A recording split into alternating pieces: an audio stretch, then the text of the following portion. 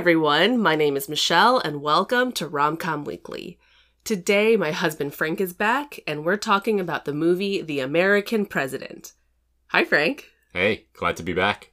I'm excited, especially excited to talk to you about this movie. So a few things before we dive in. It was released in November of 1995. It's directed by Rob Reiner, written by Aaron Sorkin. It stars Michael Douglas, Annette Bening, Martin Sheen, and Michael J. Fox. The IMDb.com summary is, a widowed U.S. president running for re-election and an environmental lobbyist fall in love. It's all above board, but politics is perception, and sparks fly anyway. It has a 6.8 on IMDb. It grossed more than $107 million at the box office, and it was nominated for one Academy Award in '96 for Best Music, Original Score, for Mark Shaman.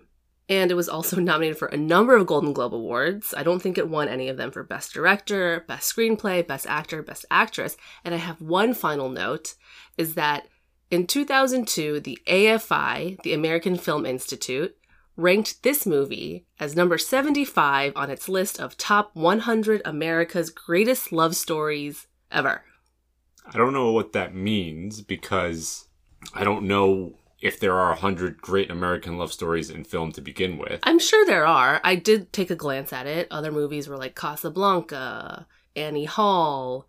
I mean, I'm not It's a classic, quote, classic list. Fair enough. But I guess the AFI deemed this to be worthy to be included on that list. I mean, it's something. Okay. What are you rating this movie on a scale from 1 to 10? I'm going to give it a 7. Okay. And upon hearing that the IMDb rating was actually a 6.8, I'm not sure if I actually want to revise that to be above the average. But I'm going to stick with what I got because I have reasons. But it is interesting to see that the current rating is a 6.8. In my opinion, it's criminally low on IMDb. I'm giving this movie an 8.5 to a 9. Wow. Yes, I know. I think this conversation could be interesting. We'll see. So one of the questions I usually ask is, why did you choose this film to talk about and what's your relationship with it? Mm-hmm. This is my choice. That is correct. I have plans for this to be the final episode of my season 3 of Rom-Com Weekly, and I'm choosing to end on a high note for me. I love this movie, and I've been pushing for us to talk about this for a long time, and thank you for finally agreeing to talk about it with me. I have a deep affection for it, obviously. I'll try not to be a wet blanket today. Oh boy. Okay, so what is your relationship with this movie?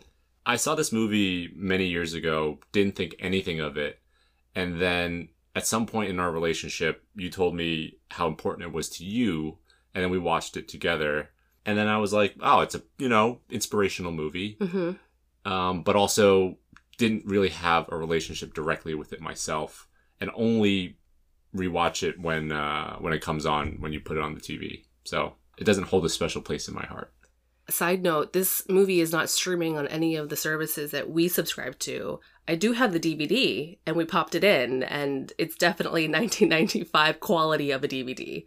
Yeah, we were unable to figure out how to get it to show full screen on our TV, which was extremely frustrating. Yeah, you were very, very frustrated. But okay, let me explain to you my relationship with this movie. So this movie came out in 1995. I distinctly remember renting this movie at Blockbuster. I was a preteen at this point, and I could not tell you why this movie resonated with me as like 11 or 12-year-old. And I was trying to reflect on this, and I think what I came up with is that when I was younger, all I wanted to do was be an adult. I just wanted to be taken seriously. I wanted to grow up as fast as possible. When you're that age, there are certain movies that you're not allowed to see, / movies that my parents wouldn't let me see. So this movie was safe, and I just took to it. I think this made me want to become an adult even more and made me feel adult because it's about adults and doing adult things. Okay, I kind of see where you're going with that. But it is strange because it's so heavily in this like DC political world. What does an 11 or 12-year-old know about that? I didn't know anything. Did you know what the GDC was at 11? I did not. But these are probably the first times I heard, the concept of global warming and climate change and all that stuff. But this is a highly rewatched film for me. I'll say right now is that I'm a big Aaron Sorkin fan. Mm-hmm. Would you say that you are a big Aaron Sorkin fan? I think Aaron Sorkin does a great job of whatever it is that he does. but he's polarizing because it really depends on your mood. I think if you are a viewer that is in the mood for something uplifting, fast-paced, snappy, witty, Sorkin's going to be great. If you're in a cynical mood, if you're in and you just don't quite have the energy for something like that, it's going to grate on you in a different way. So I think my relationship with Sorkin, having watched a number of his movies and also watched the entirety of The West Wing and also probably watched it multiple times since you have it on the background all the time, I think it's really dependent on mood. Got it. I can see that being true. I don't feel like that's how it is for me. I think when I'm in a bad mood, I actually like watching The West Wing and Aaron Sorkin written stuff because, yes, he is polarizing, or his material might be polarizing, but it gives me this sense of idealism. That's fair. That's fair. Let's go straight into what are some things you like about this movie. Yeah, I think the Annette Bening and Michael Douglas spark carries it through for me.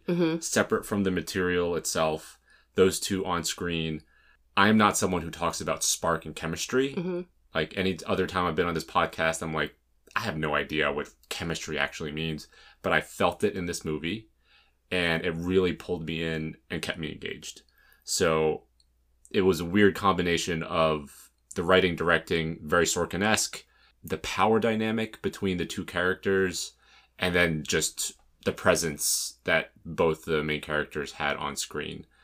I think that's the reason why I would even think of giving it a 7. Because when I was coming into the movie, I was not in an optimistic state. But that romance really just made it worth it for me. 1,000%. Great chemistry. They're so good together. I love the push and pull of their relationship in the beginning, and they're just so believable. Annette Bening as Sydney Ellen Wade just plays this flustered, really, I don't know what adjectives to describe her as that aren't condescending or demeaning. Like, she plays this very strong powerhouse of a DC lobbyist woman who's so good at her job, but also like she just kind of crumbles in the presence of the president because, yes, he is the most powerful man in the world.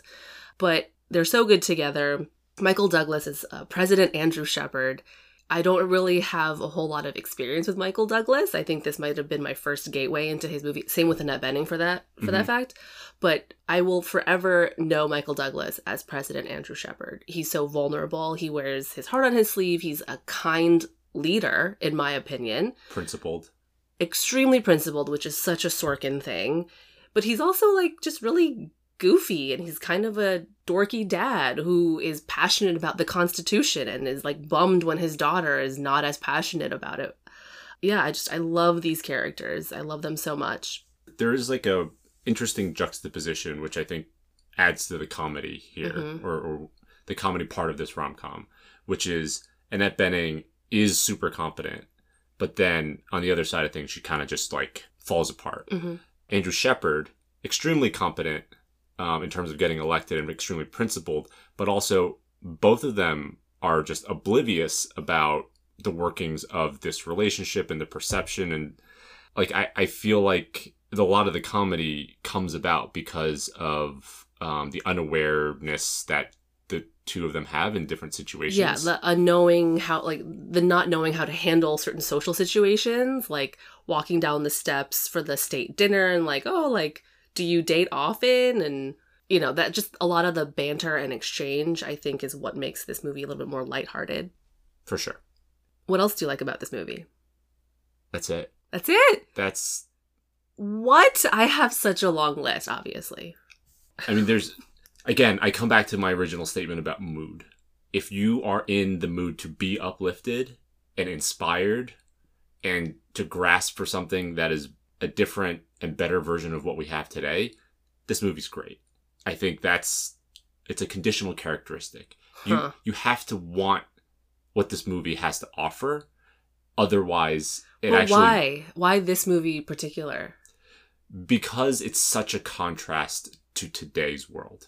If this was 1995 or even 2000 or, you know, something like that. The Obama years? Whatever, one of those, like the earlier periods over the last, 95, 27 years, right? let's say it's 10 years after the movie, yeah, you could still be inspired by it. Like, you watch The West Wing, you could still be inspired by it. But at this point, in 2022, you watch this movie and you're like, too much has happened. Too much has happened. It just doesn't pull you up in the same way. It's almost like it's so disconnected from where we are today that it makes you sad. And it makes you angry that maybe someone decided to make this movie 27 years ago and it hasn't brought through the change and inspiration that maybe was intended to. It's almost like we have not come very far at all. We've gone backwards. Yeah. You're right. You're saying correct things that I agree with. I guess I'm always in the mood to be uplifted. I think when you really do sit and think about it, of course, it's a bummer. You're like, we are still talking about climate change. We're talking about gun control 27 years later with not much change that has happened between the time. I think maybe one way to describe this movie is like almost weirdly nostalgic, because you kind of long for a better and simpler time when the president, I don't know what his biggest problem is like an airline strike going to St. Louis during the holidays to make sure, it's like such small and trivial. It's quaint. It's quaint. It is. The problems of this administration are quaint. The political maneuvering that they have to go up against is quaint. And I think that's why it's all dependent on mood. If you long for a better time, or you long for a different time, then this movie will provide you that. If you are frustrated by what we have today and feel like we don't do enough, which is another theme, and we just say things, then this movie can actually maybe get the blood boiling a little bit more.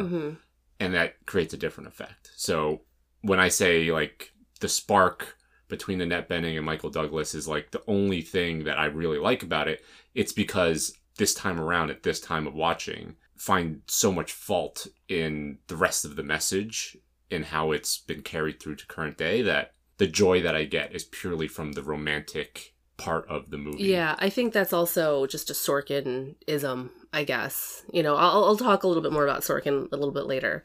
One other thing that I like is the music. It's Academy Award nominated.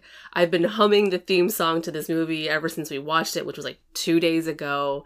It's just so uplifting, orchestral. Yeah, it's so grand and dramatic in the best way possible. It's very West Wing-y for obvious reasons. I mean, I get confused sometimes, and as soon as you start singing it, I somehow transition into Harry Potter. But that's a me thing, not a you thing.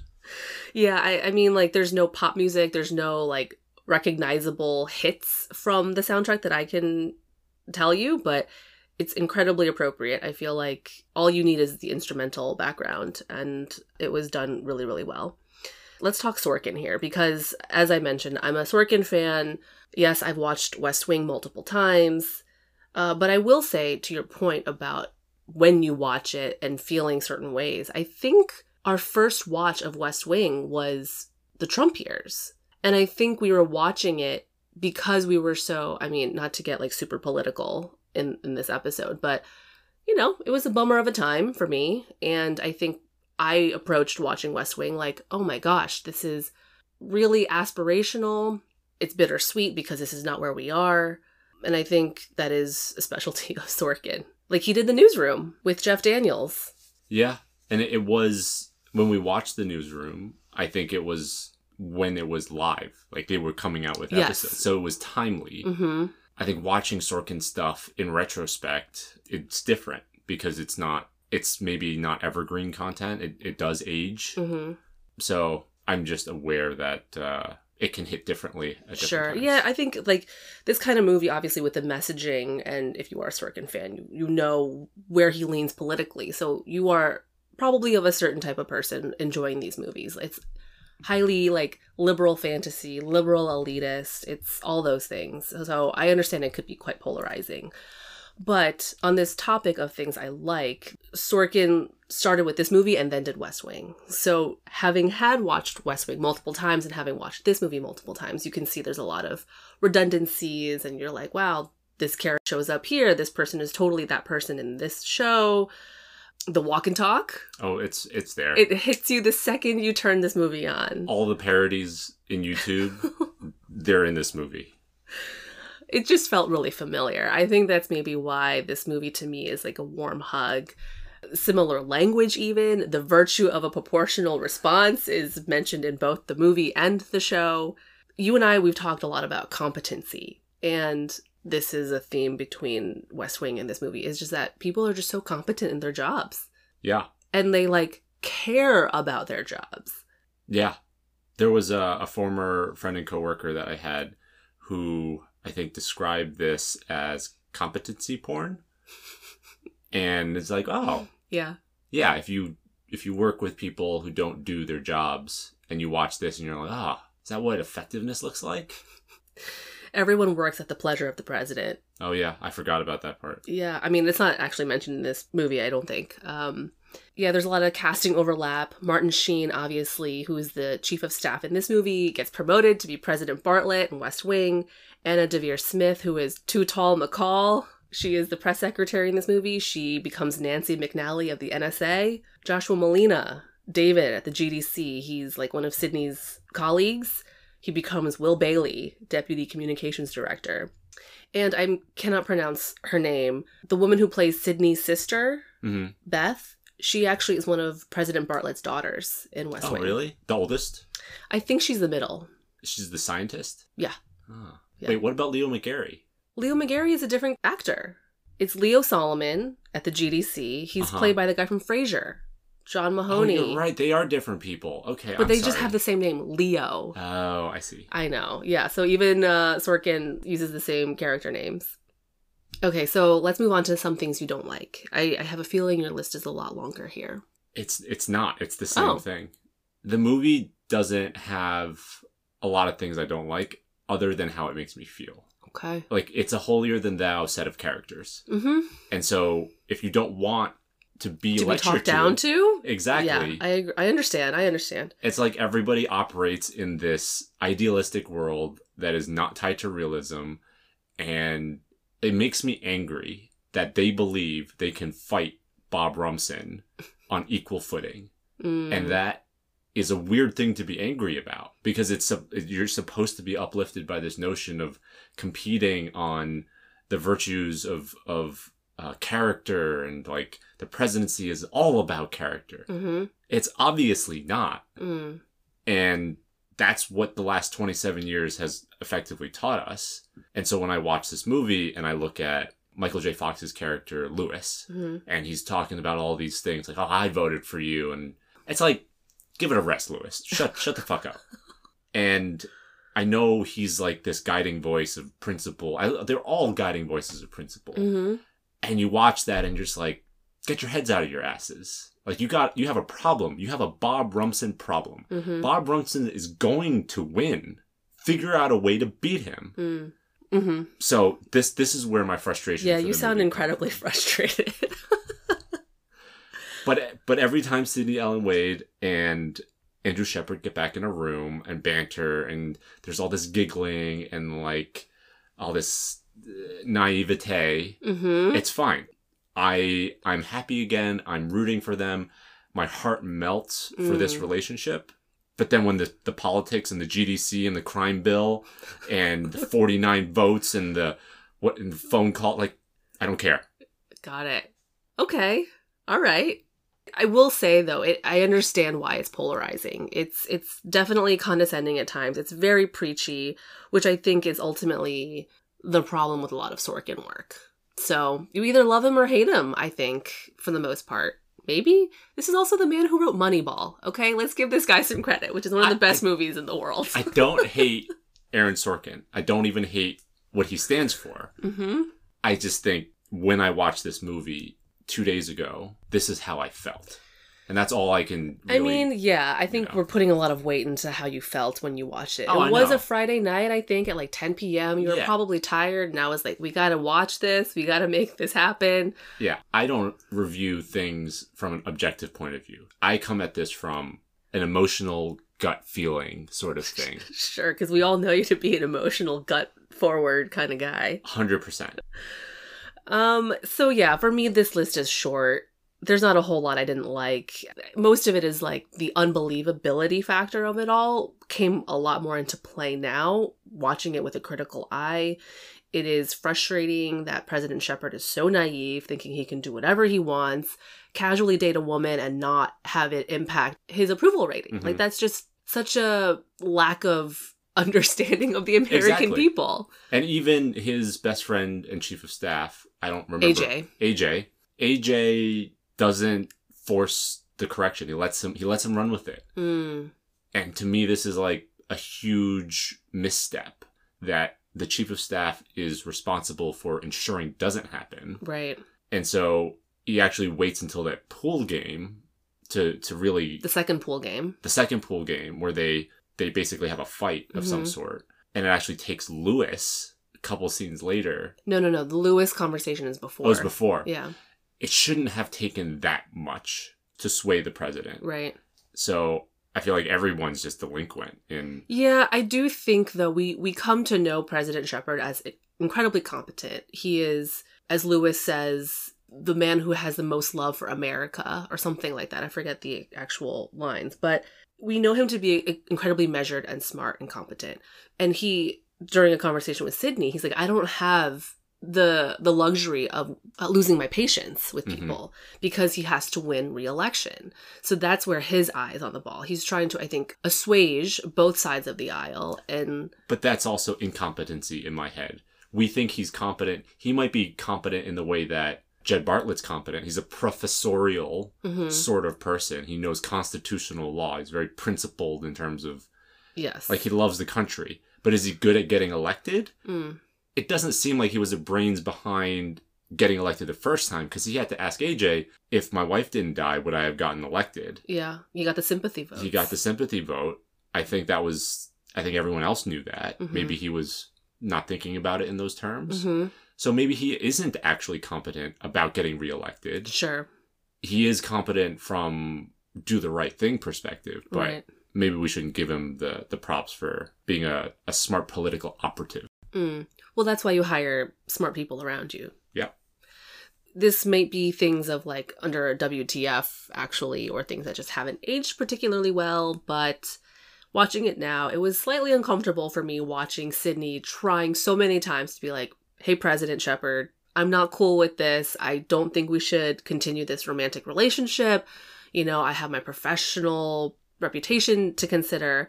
And Andy, President Shepard, is just like sweet talking her the entire time. And he wins her over every time. And I'm like, oof, it doesn't go down quite as well anymore. But President Shepard is, I guess, just such a smooth talker. And, you know, they're equal in terms of intelligence.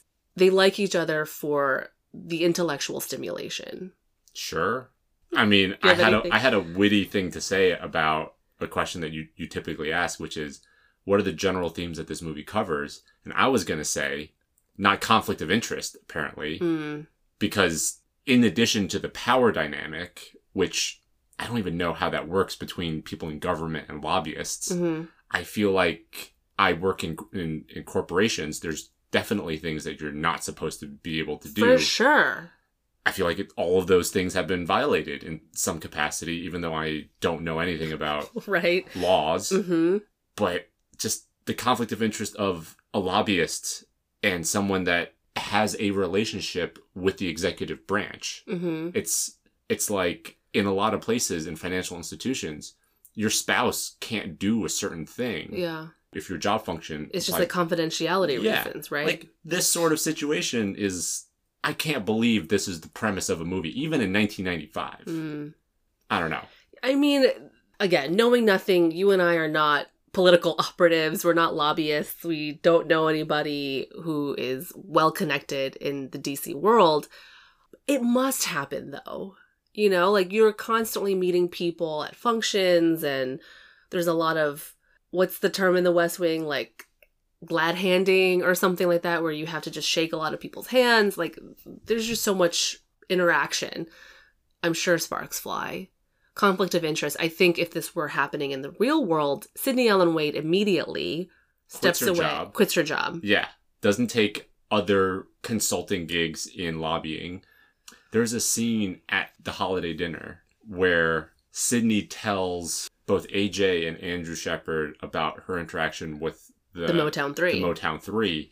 And then after she leaves with AJ's wife, AJ and the president... She unknowingly gave inside information. Yeah, it's like there's a deal to be made. I don't know. Yeah. I don't know. I don't know. We don't know. We don't know. But I just... It makes for good rom-com fodder. How about that? That's fine. I'm way too in the weeds on that nitpick. Themes, you mentioned it. Do you have any more themes to talk about here? Doing things versus talking about them. Tell me more. This is a thing that happens in politics where you say one thing and then you do a very watered down version of that. I think it happens all too often, but that's how politics works. You campaign on a stronger version of something to get the right number of votes from the right types of people in your party, and then you move to a more centrist view, and then you get like 10% of that done when you're actually in office. And I know this is a very cynical view of what actually happens, but I feel like there's a theme here where Andrew Shepard is, he campaigns on the crime bill, but then he strips out the handguns and the automatic whatever. Much to Lewis's dismay. Exactly. And Lewis is like, well, what other time are you going to have to push something like this through when we have the votes? And he's like, I got to get reelected. So I think this is a constant theme that culminates in the end where he decides to push through Sydney's bill and is like, we'll scrap the crime bill and we'll start over. Exactly. So I like that theme. I don't know if politics can be anything more than what it is, but sure. I think it's worth talking about. I'm glad that it's a topic that's included in the movie. Another theme is about, it's the entire dialogue between Lewis when he gets really angry and decides to say a whole bunch of things to President Bartlet about genuine leadership. President Shepard. What did I say? President Bartlet. Whatever. They're all the same. So I'm going to quote the movie. Please. I'm going to quote Lewis. In the absence of genuine leadership, they'll listen to anyone who steps up to the microphone. They want leadership. They're so thirsty for it, they'll crawl through the desert toward a mirage. And when they discover there's no water, they'll drink the sand. End of quote. And I think that's a true statement. Andrew Shepard counters that with something about people not knowing the difference. It's not a counterpoint to me, though. I think both statements are actually true. People do crave leadership, and people don't know the difference between this or that. I don't think the retort from the President Shepard negates anything that Lewis said. But the overarching theme that I'm pulling out of this is that politics is really difficult and messy. And ideally, in a very ideal situation, we need to rise above it. And the problem that I'm seeing with trying to rise above it is you can't fight in the muck. And that means that you have to operate so far and above better than whoever it is that you're fighting with, that it puts you at a disadvantage because there's so many more tools available to Bob Rumson that you can't use because you're taking like this idealistic high road. And yeah, there's a great speech that President Shepard made, which is the monologue at the end. I think Bob Rumson's still going to kick his ass. Because that speech only works with a certain percentage of the people. Everyone that Bob Rumson's going for, it's the sand. Like, people are going to drink the sand. We also have lived through the past 8 years being as they were. So I think this is why your view is so cynical. Both things can be true. And I think we're getting a little too deep into the weeds of politics and perception, but that is one of the bigger themes of this movie. I honestly didn't write down a detailed list of themes. I just wrote being president is hard, LOL, because I'm watching this movie and it's just, yeah, it's so hard. Of course things get watered down because you have to please everybody. You have to have compromise. You have to have negotiation for anything to even happen. To get bills passed, like you have to meet in the middle somehow. Otherwise you have uprising and you just have no trust in your leaders. So doing the right thing isn't easy. No. It's hard. And being president is really hard. But I do have a soft spot for Andrew Shepard, though. No, yeah, he's someone that we would hope that we could act like Andrew Shepard if presented with the opportunity and the challenge. Sorry, I went on a huge tangent earlier. So I mean, that's what you got out of this movie. I would be interested to see how you would feel when you watch this movie in a good mood and not feel like you were condescended to. Yeah. Let's move on to favorite scene. I'm going to try to go in chronology here, but the first for me is the moment when Andrew Shepard calls Sydney at her sister's apartment. Sydney just got off the phone with a colleague and thinks that Andrew Shepard is calling her as a prank call. The whole exchange is just really funny. Annette Bening's flustered reaction just makes me laugh.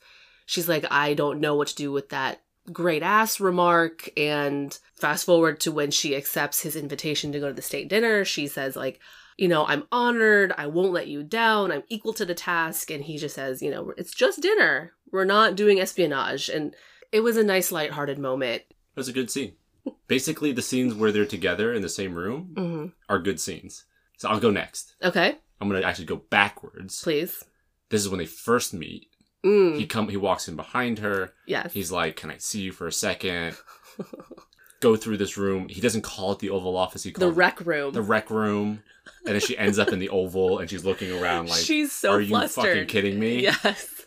And I love that there's something about really competent people being humanized in certain ways. It's like a humility thing, but it's also like a recognition that they're not impervious to anything. Really, they're still human. And I like that vulnerability. Yeah. That scene started to expose about Sydney's character, and I don't know. I really liked it. Yeah, the way that Annette Bening plays that scene also is really great. Like, just like really small touches where she like tries to like fix her hair because she realizes like, oh, I'm going to be in the room alone with the president in the Oval Office. I think she has like 30 seconds to kind of calibrate. But then also she thinks like he's intimidating her and she just like walks out almost to the wrong room or out the wrong door. So in my head, I think Annette Bening is the MVP of the movie by far, because Andrew Shepard is a one note. Michael Douglas doesn't have to really change in like every scene. He's just a confident person until he doesn't know how to order flowers, right? Right. So he's in every scene, he's doing one thing. Whereas Sydney Ellen Wade has to deal with a very complex cocktail of emotions in every scene. To the point where I think if you watch her facial reactions, I think it's on par with one of the greatest and most underrated performances that I've seen in the last 10 years. Oh my. Can you guess who I'm thinking about? Isla Fisher and Definitely Maybe. Close. I don't know. Amy Adams in Arrival. Ooh. Spoiler alert.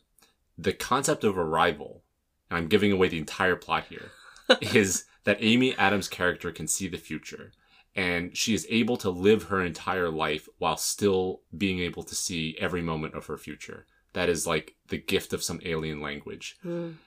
Through all the flashbacks in the movie, you can see her face as she makes these painstaking trade-offs in her life, even though she knows certain things are going to happen in the future.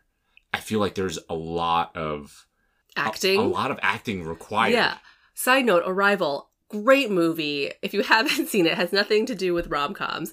But Amy Adams was not nominated for an Academy Award. Yeah, that's bullshit. That was the biggest snub. I feel like, disrespect. Amy Adams deserved all the awards for that performance. And Annette Bening, to bring it back to The American President, the nuance in her performance had to be this. She had to oscillate back and forth between this person who needed to keep her composure, right, but at the same time was like, ooh, the president is actually talking to me and is, flirting. So I feel like she's definitely MVP. I agree with you. I think Annette Bening is MVP. And this is one thing I forgot to mention at the top of this, is that I would describe her character as luminous.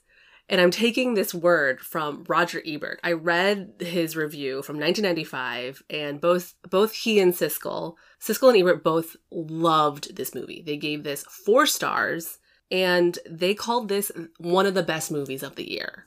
Wow. What were the other movies that year? I don't remember. It's not important. It affirms my stance on this movie as well. But that's the word I think I would describe Annette Bening, and that is not my word. You mentioned like the small moments where President Shepard and Sydney Ellen Wade are together. One of my favorite scenes is the morning after they sleep together. It's 5 a.m. The president's so casual. He's like, oh yeah, Lewis is, you know who he is? And she's like, yeah, boy, like, wouldn't he go nuts if he knew I was here? And he's like, yeah, he's on his way up. And then every member of senior staff just casually walks in and is like, good morning, Sydney. Good morning, President. And she's just like, well, thank you for going over those fossil fuel numbers with me at 5 a.m. Just, another lighthearted moment that I still think is really funny. I chuckle whenever I think about it. Another comical moment that I love is the president trying to order flowers, as you mentioned. That whole bit, like, what's the state flower of Virginia? And then Sydney ends up getting a Virginia ham. It's just, another cute moment. And then Lewis, Michael J. Fox's character, in the limo says, no hopping, sir. The lighthearted scenes are a great hit for me. You're right. They're nice. They're nice. And then the obvious two moments, I think, is Lewis's speech, as you already mentioned. I kind of wish you had delivered that speech with more gravitas, but I'll let it slide. There is a reason I'm not in Hollywood. Props to Lewis for standing up to the president in that moment. It's such a good monologue, and it really kind of makes President Shepard see a little bit clearer, realizing that he's got to do something. Otherwise, his approval rating is going to continue to go down. And then the final last scene for me is Andrew Shepard's speech at the end. It gives me chills. He comes out guns blazing. He's ready to challenge Bob Rumson, who is played by Richard Dreyfuss, who we didn't mention, I don't think. And the line that I randomly will say out of nowhere is, my name is Andrew Shepard, and I am the president. It's a great speech. It's a great monologue, and he delivers it without any problem. Like, we've got serious problems, and we need serious people. And if you want to talk about character, Bob, you'd better come at me with more than a burning flag and a membership card. If you want to talk about character and American values, fine. Just tell me where and when, and I'll show up. This is a time for serious people, Bob, and your 15 minutes are up. My name is Andrew Shepard, and I am the president. I just want everyone to know that Michelle stuck her finger up in the air as she said that. I mean, it really galvanizes me in a weird way. It's impossible not to be moved by that speech, even if you're in a cynical mood.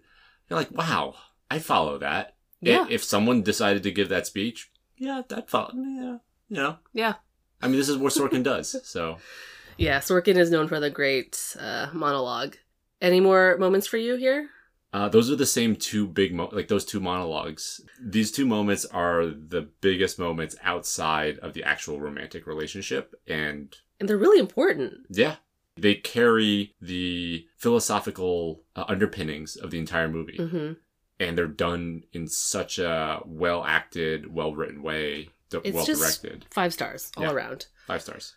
On more of an inside joke, I don't know DC well, where this movie takes place, obviously, but Sydney always has problems navigating DuPont Circle. And you and I went to DC recently, and I think I was driving, and I told you, like, oh, I hope we don't have to go through DuPont Circle, because, this is my only touch point of DC geography, is that Sydney Ellen Wade hates driving through DuPont Circle. When I hear about DC, I think about traffic, and then DuPont Circle, and that's my connection. WTF moments. Hit me. Can you campaign from the White House? I feel like you're not supposed to go up into the White House press room and, talk shit about your opponent in the election. The president doesn't do that, right? I don't know the rules of campaign management. I have not thought about it. I didn't even... I'll be honest with you. I wrote 0 things under this category. Okay, here's maybe a more plot-driven thing as opposed to a nitpick. Okay. Sydney Ellen Wade comes to visit the president and is going to break it off. Mm-hmm. And Andy is like, you're nervous. Let me pour us a drink. No, your problem is with sex and nervousness. Right. He's totally mansplaining right now. Yep. And so Sydney Ellen Wade is going to go change and presumably continue to come argue his point. So she had come to the White House to break it off. Then he mansplains to her. Then she takes off all of her clothes, puts on one of his shirts, and then starts, seducing him. And then he's like, hold on, wait a second. pump the brakes. I don't think I explained the slow down plan. Exactly. That's a great moment. Great quote. And then they go and they do things. They have relations. Yes. And I was like, what just happened? Like, what did he say that changed her mind from what she was trying to do to what she eventually did? Because there was nothing in what he said. There was a very big leap. I think, and I don't have the answer for you. I do think you're right. This moment is very WTF. She comes in to break it off and then ends up sleeping with him. I think it's just a testament of how much she actually like really likes him and maybe is like already in love with him. Maybe it's just kind of like this weird push and pull thing again that I like between them, this chemistry that they have. They kind of just like can't resist each other even though they're not supposed to be together. They know it's not the right thing to do. Maybe I was reading into the scene wrong. Mm-hmm. Maybe I should have thought about it as maybe she came to the White House with like a 10% intention of breaking it off and like a 90% intention, and all that was required to flip from what she originally intended to do. So just playing hard to get? No, it's just like maybe she had like two goals in her, like one goal in her subconscious and then one goal of like surface level, oh, I'm going to break it off. But as soon as he says anything contrary, he's like, oh, I don't know. As a person that has not been in this situation, I just feel like it's a WTF moment, but maybe it's much less of a WTF moment than I think it is. Because I don't think I have like complex patterns of thought. I just have like one thing and then it's very black and white. Okay. Let's talk about Lucy for a second. Who's the daughter Lucy? Of the president. Oh yeah, she's way too perfect. She's very well adjusted. Mom died only 3 years ago. So the other Sorkin thing that he does a lot in his material is that it's a lot about fathers and daughters. It's very evident in The West Wing. President Bartlet has 3 daughters. And so I think this is kind of the preamble to that kind of relationship. Anyway, I just wanted to bring that up. Yeah, but she's too perfect. She's so well adjusted. She opens her arms and heart to Sydney so quickly. I don't know how old she's supposed to be. I think like 11, 12. Also, the actress who plays her is Shauna Waldron. Who's that? She's in Little Giants. She plays the Icebox. When did Little Giants come out? Little Giants came out in 1994. So a year before. This came out in 95. Yeah, that's what I meant. It feels weird to describe her as precocious because when I think precocious, I'm thinking even a younger age. Mm-hmm. But this 11-year-old or 12-year-old or whatever she is, she has the emotional maturity of an adult. Yeah. Of like, not even an adult like me, like a much more mature adult. I will say though, if you're the child of a president and a public figure in politics, I think that is a different breed of child. I think you are used to the spotlight. I mean, a lot of my context is West Wing, again. But, like, they don't know anything else. Assuming that President Shepard was maybe governor of Wisconsin beforehand or mayor of something, like, or a congressman of something. Lucy is used to dad campaigning, being in politics, being in the public eye. So her adjustment to him being president, fine. But my problem, or my WTF, is that she doesn't miss mom. There's no conversations about mom really all that much. President Shepard's like, is it okay with you that I'm seeing this woman? And she's like, yeah, totally cool. Go get it. Tell her she has nice shoes. I'm going to nitpick a little bit on that scene where the president goes to visit her while she's practicing the trombone. Mm-hmm. And you can hear the notes that she's playing. Right? The scales. It's like, ba, ba, ba. She's not virtuosoing. Mm-hmm. But then as he's exiting, he's like, ba, ba, ba, ba, ba. Like, hail to the chief. Yeah. And I'm like, why is she playing those scales so poorly if she can play that song at the end so flawlessly? I'm sure there are some musicians who practice their scales and then bust out some, I don't know, major composition. That's fair. It's not a WTF moment. It's definitely more of a nitpick. What else you got? Since I clearly don't have anything else written here. These aren't WTF moments. These are just more like everything that makes the president endearing is just so ridiculously unbelievable. Like, if you somehow became the president, you know not to try to order flowers yourself.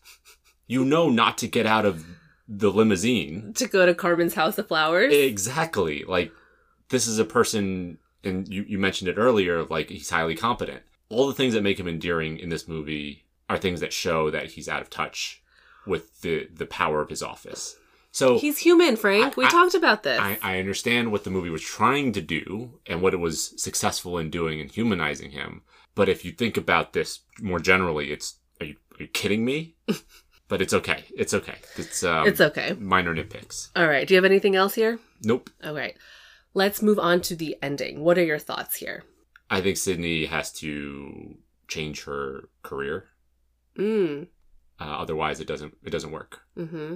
Well, she has no job right now. Well, she can't continue being a lobbyist, is what I'm. Well, she was fired from her job, so she was going to go work on a campaign in Connecticut or something, but they reconcile, and yeah, I don't know where her career's going to go from here. Yeah, I feel like they're going to have to talk about that. Do they make it? Sure. I want to say I believe they do. I want them to last and stay together and be together. Don't know what that looks like. What is her career going to be? Presumably, I was going to ask you this question, like, do you think President Shepard wins re-election? In the version of the movie, yeah, that speech causes a re-election win. Yes, so he becomes president again. Mm-hmm. Sydney Ellen Wade, does she become first lady? So that's like a whole different role, you know. She can't work as a lobbyist, I presume, if you're first lady. Anyway, yeah, lots of questions. I do like how this movie ties it all up in a bow, though. She finally gets her roses because, wink, wink, the president has a rose garden. And President Shepard walks in to deliver the State of the Union. So everything is tied up really well. Yeah, it was a good ending. Great ending. Do you think this movie is a beloved rom-com? No. Tell me more. I think it is a nice romantic dramedy. I don't think of it as a traditional rom-com, at least not in... There's not a lot of hijinks and like... Yeah. Is it beloved? I don't feel like it resonates with that many people. Like the setting. Kind of boring, right? Yeah, it's like political intrigue to some degree. Yeah. So I feel like there might be a subset of people like yourself who gravitate toward like a Sorkin thing, but I don't think it's beloved by that many. Right. I agree with you. I think it's really strange that I have a soft spot for this movie, and I don't think I've ever talked to anybody like in passing, just like, oh, what are your favorite rom-coms? The American President never comes up, you know? I think it's beloved within a certain group and specific people to everything that we've talked about before. And I kind of wish this were a more talked about rom-com, but I understand why it's not. Do you think this movie's aged well? No. For all the reasons that I've spent talking the last hour. Anything specifically, though? Like, I think it's aged well in many ways. Well, why don't you tell me how it's aged well? I think the chemistry is aged well. I think the chemistry is timeless. Okay. But I think the romance born out of a weird power dynamic... It doesn't age well in today's climate. Mm-hmm. I think the overall plot and it's just unbelievable. It's at this point, it's less believable, and it doesn't have the effect. Sure. That it was. I'll agree with you on that. It is unbelievable. I do think it's aged well in terms of like maybe the material that it talks about, like gun control, climate. Like again, I think we're saying the same things, but maybe differently. Yes, I agree that the topics that we're fighting over as a country, they're still the same topics. Which is probably unfortunate, you know? But yeah, I agree with you. There are a lot of unbelievable moments because it's too idealistic. It's too naive. It turns into, what is the word? Insufferable at times. Okay.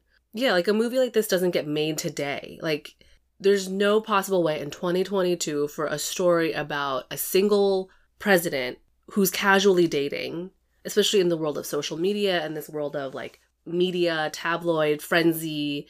Everyone has an online digital footprint.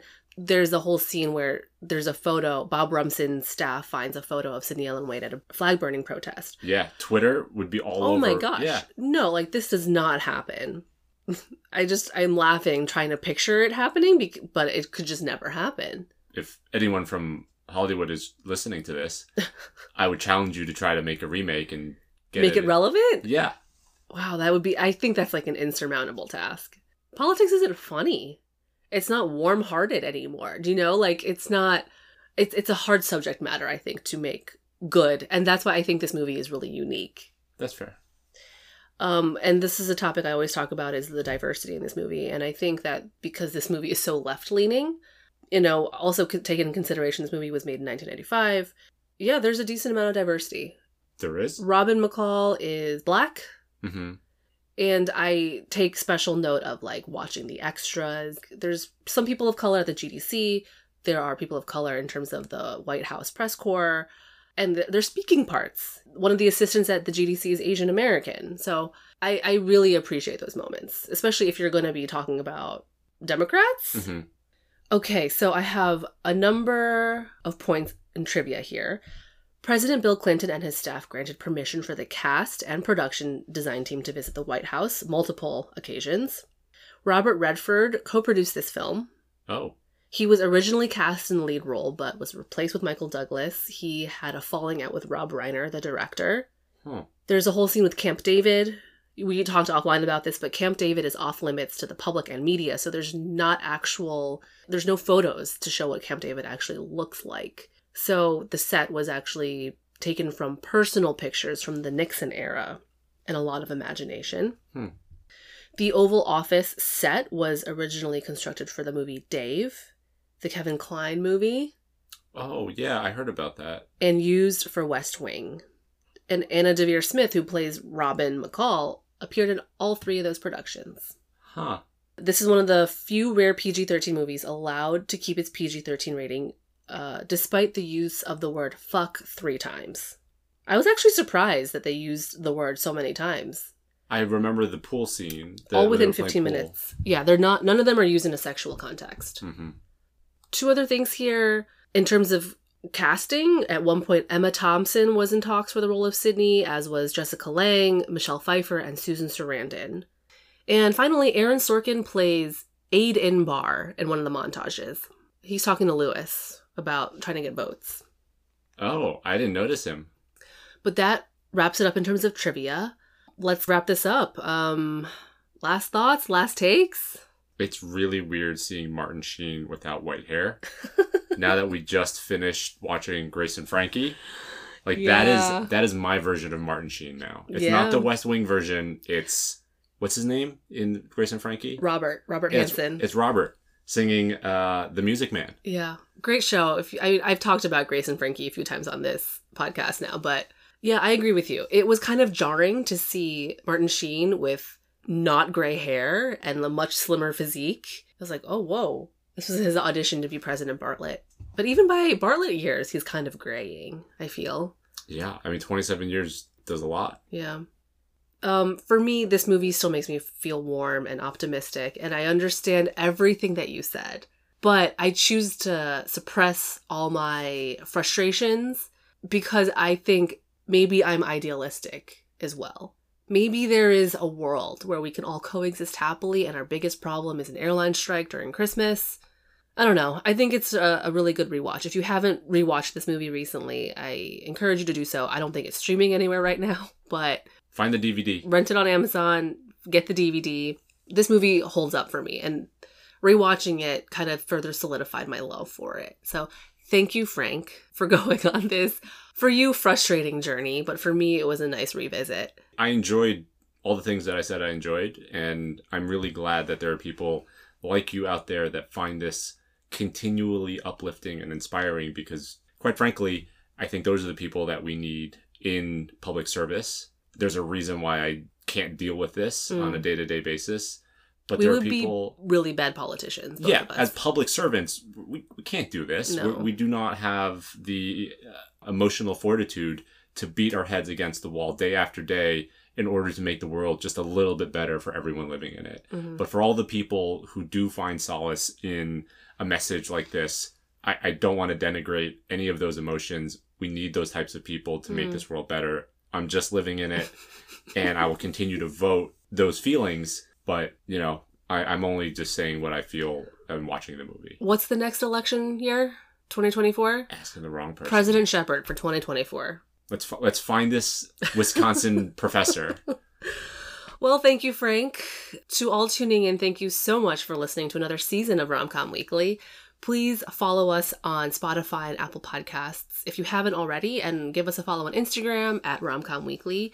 And let us know what you think of The American President. What would you rate this on a scale from 1 to 10? And we'll chat with you all very soon.